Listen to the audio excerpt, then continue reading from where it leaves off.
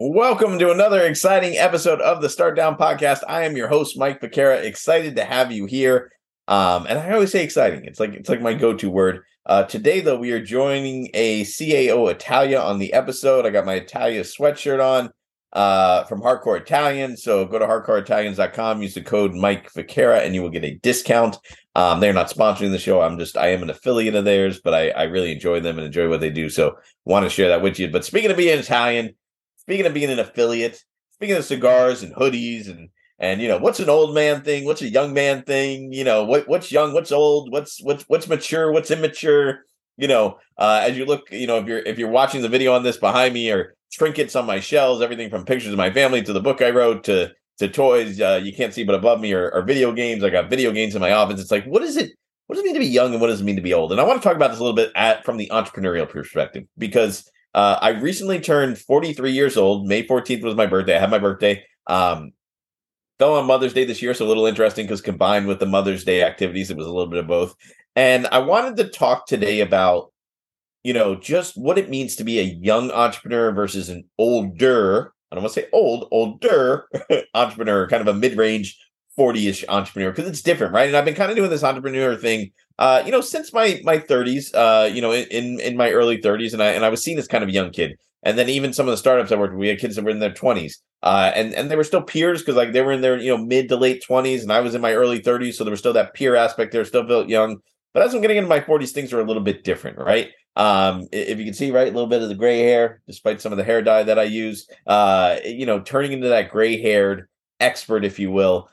Seen as an authority, sometimes because I am, and because I've done a lot of different things in my entrepreneurial career, and sometimes just because I'm old. So I want to talk a little bit about what that means and what it means to be an older entrepreneur, right? I don't think I'm in my 60s or 70s. And actually, today's Tuesday. After this podcast, I'm going to have lunch with my dad. Him and I have lunch together every Tuesday, and he's turning 70. And it's interesting. He says, I don't know, like 70 feels like I can't say I'm young anymore. Because every year I felt young, but 70s, the first one I can't see that I'm younger, but him also very entrepreneurial in his spirit, things that he's done. Also an author and a great inspiration to me if you listen to the podcast or read a book. Speaking of that, as we approach our 200th episode, I have a really special guest coming out for the 200th. But my dad was my guest for the 100th episode. I thought that was really important to have him on. And like I said, if you listen to the podcast, you know that. So I want to talk about what it means to be an older entrepreneur. And I guess the question I would pose, and you can hit me up on social media in the comments below if I posted about this, is am I old, right? Am I old? Am I considered an older entrepreneur, a seasoned entrepreneur, a veteran entrepreneur? And more importantly, what makes a seasoned or veteran entrepreneur, right? Because we know, I've known people that aren't even, 25 yet and maybe grown and sold a business, or not even 25 yet, and they failed, succeeded in a business. Are they a seasoned entrepreneur? Is it a dollar amount? Is it when you made $1 million? It's when you sold a business? Is it when you made $10 million? Like, what makes someone a successful entrepreneur, or is it sustainability? It's funny. I was just watching a live, with a friend of mine, Caleb and Natalia, who, congratulations, they just got married. They've been a guest on the show before, twice actually. Natalia's been on twice, and they just got married. Great entrepreneurial couple. They do a lot of amazing things, and they have a gentleman on who was talking about a successful business he had. Had it open for years, sold it. And then reinvested all the money he made in that business. I think he said he made like 300,000. Reinvested that money in another business, and that business failed. And he lost all the money. So, and it reminds me too of a lot of the entrepreneurs I've been around, and especially when I was younger, a lot of the seasoned entrepreneurs I were around, there were some people that had one win, right? They had done one thing really good, maybe had 3 or 4 sustained years of that one thing. And that was what they hung their hat on, if you will, right? That was what they touted as, hey, look what I did here. And ever since that one big win, kind of, think of an athlete. They won the World Series. They won a Super Bowl. And because they won one, they went around to other teams and were able to get paid more money to be average, which is something I want to talk about in a second. But that's what I saw. Then there were more seasoned entrepreneurs who were just, Chronicle had a lot of wins. I've talked about this before. I had Wayne Huizinga invest in one of the first startups I ever worked for. Wayne Huizinga invested in that. When I was with another startup, Pass the Notes, we partnered with NEC and Konica Minolta and other companies. Not Hope Mifflin, Hardcore, but we partnered with Voyager Silver's Learning. Very entrepreneurial group there. So got to meet a lot of great entrepreneurial people.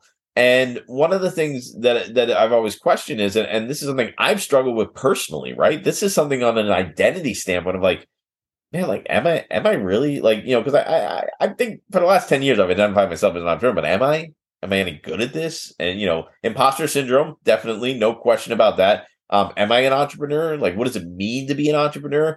It's a question of what does success look like as an entrepreneur, and how do you gauge someone as a successful entrepreneur? So I want to dig into that a little bit and what that means, because I don't think it's always the thing, and I think it's changing. Right? Let me say that.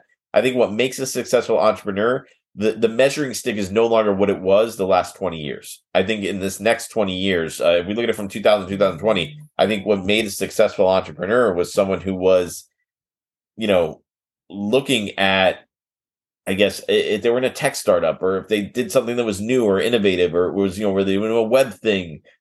Successful entrepreneurs for the last 20 years were people who were involved in tech.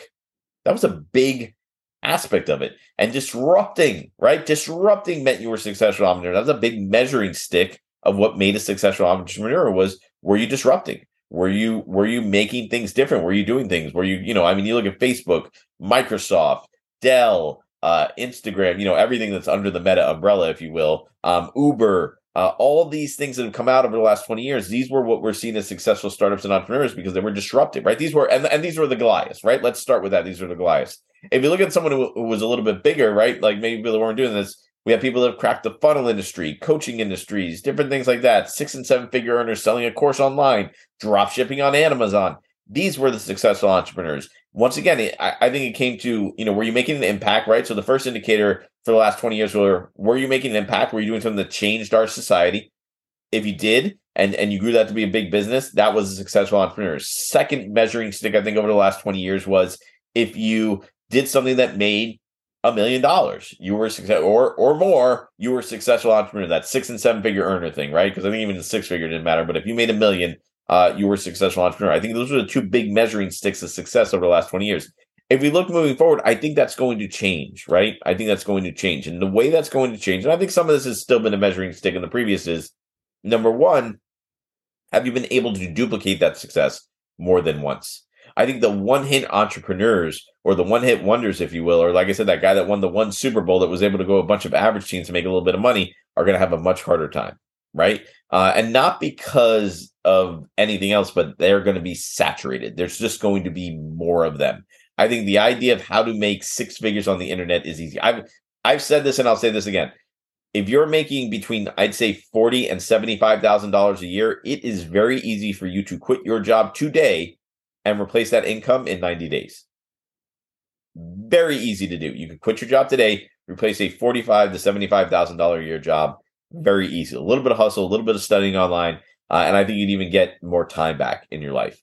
If you want to make, let's say, $100,000 to, let's say, $250,000, a little bit more difficult, but doable, I think, in 6 to 12 months. I think anyone in 6 to 12 months can create a $100,000 business in the online space. Very easy to do. Once again, there's videos on this. There's funnels. There's courses. People admire people's expertises. Very easy to do. I think from the $250,000 to the $1 million on, much harder. I think that's a 3 to 5 year run for a lot of people. And then we go from there, right? We go up from there. I think the difficulty changes in what you're going to be able to do and where you're going to be able to be at. So the idea of what makes a successful entrepreneur is going to change. And I think that criteria is going to change in, have you been able to do it more than once? Have you been able to duplicate it? And more importantly, is it something that benefits businesses in the immediate, right? I think this magic potion, if you will, of success, or this magic potion of making 6 or 7 figures a year is done. It's dead. It's gone. It's no longer going to be around. I think it's going to be something that we're going to start to see to disappear and start to see going out. So I think it's going to be a big difference, and it's going to be something that we're going to see change. So if we look at, like I said, to kind of get back to the original point of the seasoned entrepreneur, what makes them successful, right? As a 42-year-old, if I walk into a room now with 23 to 30-year-olds who are entrepreneurial mindsets, want to start their own businesses, and I get to do some mentoring through JA. I've had 1 or 2 opportunities to do that. I hope to do more in the upcoming year. I'm thinking on an intern this summer, which I'm excited about, and she's an engineering person, very smart. I actually hope to have her on the podcast. And I asked her, like, why'd you pick me? Like, you seem to want to go in engineering paths and all that. She goes, well, I saw you and wanted to learn what does it take to be successful in business, which was A, very humbling, and B, like, oh shit, like I got to really teach you something. I hope I do this right. But I think one of the things to see, and I see this, and I don't want to knock young people, right? I don't want to knock millennials or Gen Z or whatever you want to say. And me as I think a Gen Xer, and born in 1980. And I think whenever you're young, whenever in your 20s, it's exciting because you start to leave the nest, if you will. You start to sort of, maybe you're living on your own for the first time, or you got your own family, or you just got married, right? So things in your 20s, I think, are exciting. The ball, is moving very quickly. I always said it's very hard for me to turn 30 because I felt like, well, there's no more milestones, right? Like the only big things, like when you're in your 20s, like you graduate college, you get married, you have a kid for the first time, you can rent a car, like all these things happen. Then when you hit 30, it's just like, what's the next milestone? 40. So I think there was just cool stuff, which isn't true, by the way. But that's an episode for another day. But I think the idea of it is, as you're in these rooms, it's important to understand that you are no longer the smartest person in the room. And I think the older you get, the easier that is to understand, because you learn that, hey, when I came out of my 20s, why I felt like the young gun or someone just kind of, shooting from the hip, if you will, or doing great things. The idea of it is that you can then become, you have to learn more, right? And sometimes that cockiness or that, I guess, arrogance, if you will make you a little bit, I think, susceptible to failure, right? And I think even people that I saw that maybe went way ahead of me in my 20s and did much more great things, when I look back at it and I say, man, what did they do? I think they listened more. I think they didn't boast more. They didn't have to show off more. And a lot of that was I think, me, and I talk about this in my book, my insecurities of never being successful in school and never ever being able to do those things. Sometimes I felt like I had to overcompensate, if you will, and what it meant to be successful and what that looked like. So I think the first thing to realize, and I think this is good if you're an older, seasoned entrepreneur, or if you're a young entrepreneur, is always know you're not the smartest person in the room, and don't try to be. Nobody likes that person anyway, right? No one likes the guy that's the biggest jackass and talking about everything that he knows. No one has to be the smartest person in the room. And I think you have to realize that, because there's so much you can learn from everybody. People who are younger than you, people who are on your level, and people who are older than you. There's still now so much to learn. So I think that's a nice thing about being in this 42 slot, if you will, being the closer. And if you get that reference, I love you. Is that now you're able to, by being, kind of an entrepreneur in your 40s, you're able to learn from so many people on both ends. So you understand that, hey, the young people have a lot to offer because they know more of the trends. They pick things up quicker. They're on the cutting edge usually of what's going on. But you could still have that seasoned entrepreneurs in their 60s and 70s and even their 50s that you could learn from and look to for mentorship on what were some of the old school methods that are still relevant today that work. So I think it's a great place to be in, especially being in your 40s. An entrepreneur in your 40s, there's so many people to learn from. And there's so many people to pick from now to learn from. I think when you're in your 20s, you're scared to add, even your 30s, you're scared to ask the older entrepreneurs because you don't want to seem weak. You don't want to seem dumb. You don't want to seem like you don't know anything. In your 40s, like, I listen, I know what I know, and I don't know what I don't know. And I could ask older people, and they're going to appreciate you for that humbleness. And with younger people, they're going to look for you and be like, no, I think you're the expert in this. Help me with this. There's those opportunities there. The biggest thing I want to talk about, though, is, and this is something that I don't think a lot of people do talk about. I think as you get older into your 40s and 50s and 60s, more people will be willing to pay you more money to be average.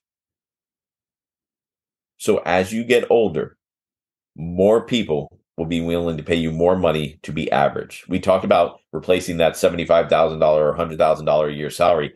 It's much easier to do as you get older because more people will look at your experience and be willing to pay you money. And you could be average and almost get away with it, right? So you can almost like hit that level of success that you would have wanted in your 20s to have that maybe you didn't achieve. You could get that in your 40s and it could feel good, but it's really average. It's really not the pinnacle of where you should be at. And you're really getting paid just based on age, experience, and staying there and being in that place. And I don't know why more people don't talk about this, because I think what happens then is when you get to that point, it's 25-year-old you at 40, 45 years old, getting paid the 100 grand, 250 grand you wish you could have gotten in your 20s. And now you feel like you've made it, when really you probably should be further ahead from where you are, but it's going to feel good because now it's going to open doors and opportunities and expenses. And you know what? It may also make you realize, wait, I am happy and satisfied being at this place. I am happy and satisfied being at this number, but you will get paid more money just for being older. And there's good and bad with that, because good is you can command that salary. You can command that amount as a consultant. You can command that amount when you come into to work with a business if you want equity or things like that because of your age. It gives you the authority to ask for that. But the bad is you can get it. And the problem is a lot of times people will get that with that seniority or that age or that number, and they won't want to work hard towards where they want to go. They won't want to work hard when they get in that position because they get comfortable. Right. And listen, how do I know this? Because I've done it. I'm guilty of it in some ways. But I need to, it's one of the things I'm very aware of, because now when I've asked for that price tag, where I asked for certain amounts of money when I was in my 30s, even, or, or even, when I was in my 20s, I would have never even asked for that money. But now I could ask for it. And when in my 30s, I got pushed back. Well, we don't know if you have the experience there. People don't even bat an eye. They don't bat an eye. And it's up to me to deliver on that, though, right? Because they're paying you because of your experience and expertise and time, not necessarily what you delivered on, which goes back to my original point. What makes someone successful? Is this because they tried something a bunch of times? And I see a lot of entrepreneurs talking about this because, well, I've tried it, I've done this, I've done this, I've done this, I've done this, I've done this, and they basically rattle off their resume, entrepreneurs in their 40s and 50s, but no one's asking them, well, wait a second, what all those things you did, though, what were you successful at? Like, what were the wins in there? It's almost like saying, I played in the NFL. Which teams did you play for? Well, I played for the Dolphins, and I played for Tampa Bay, and I played for the Rams, and I played for the Browns. Did you win any games? Did you get any playing time? Did you win a Super Bowl ring with any of those teams? So we don't ask that as entrepreneurs. We just look at the resume and we're like, ooh, you played in the NFL. And I've seen this even with my kids as they've gone into sports, right? You meet these guys and they're great guys, and they kind of made it to the cusp of the NFL, or they played in the NFL for a couple of years, and now they're coaching and training people to help get them to the next level. And there's nothing wrong with that too. I'm not knocking that. I don't want to get the impression that I'm knocking that, because there is something to say for the trailblazers who have been there and haven't been able to make it. Because what you can do is, especially as a younger entrepreneur or as an entrepreneur in your 40s, if there's someone that has that long list of resume but never got the wins, you could listen to them. Once again, you don't need to be the smartest person in the room. You could listen to them and learn, not make some of those mistakes, and go down that path that much faster. It's a shortcut, if you will, a shortcut to where you need to go. It's a shortcut to where you need to enter in and you kind of need to be at. The other thing I want to talk about with kind of that idea of averages, I think a lot of people will think too, is it too late to get started, or too late to change your mind, or too late to change direction? And I think what entrepreneurs in their 40s, that they've been doing it for a while, like I've been at this for almost 12 years now, is I'm not afraid to try new things and start new ventures. But people don't see that as a bad thing for me, because they're like, well, you're an entrepreneur. That makes sense. You should be doing that. You should be trying new things because that's what we expect of you. But even if you're in your 40s and you're not an entrepreneur, maybe you had a job for your entire life, or you had a career. And I see this a lot with people in law enforcement, or firefighters, right? People that can retire in their 40s and 50s, and then they go on and they start a second career. It's never too late. It's never too late to move into an entrepreneurial realm. We're kind of okay with entrepreneurs doing it. Like if I came out today and said, hey, and I did this last year, oh, I'm starting a cigar company. Everyone's like, oh, that's a great idea. But I had a full-time job that was stable, and I said, I'm leaving my full-time job at XYZ company with a 6-figure salary and a 401k and a pension and all this stuff. And I said I was going to start a cigar company. People would look at me like I had two heads. But because they see me as an entrepreneur, like, oh, that's a good idea. I don't understand the difference. I don't think there's a difference. I think if you want, you could start now. I think that person in the corporate job that's been in there for 20 years, that's making the mid to high 6-figure salary, that has a 401k and a pension and all these different things, is in a better position actually than I am to go start a cigar company. But I'm just dumb enough to do it because I've always been in the entrepreneurial space. So it's never too late to get started. It's never too late to move forward. It's never too late to move ahead. So as we close out here, what I want to kind of leave you with is kind of the thought, and I want to put the thought in your head that you don't need to always have a seasoned entrepreneur on your team. And I'm saying that as an outsourced COO who's pulled in on a lot of young teams. But if you do, be very careful of who you bring in and ask them questions, right? Because I think just because they're older and have the experience, think of what you want to get out of them.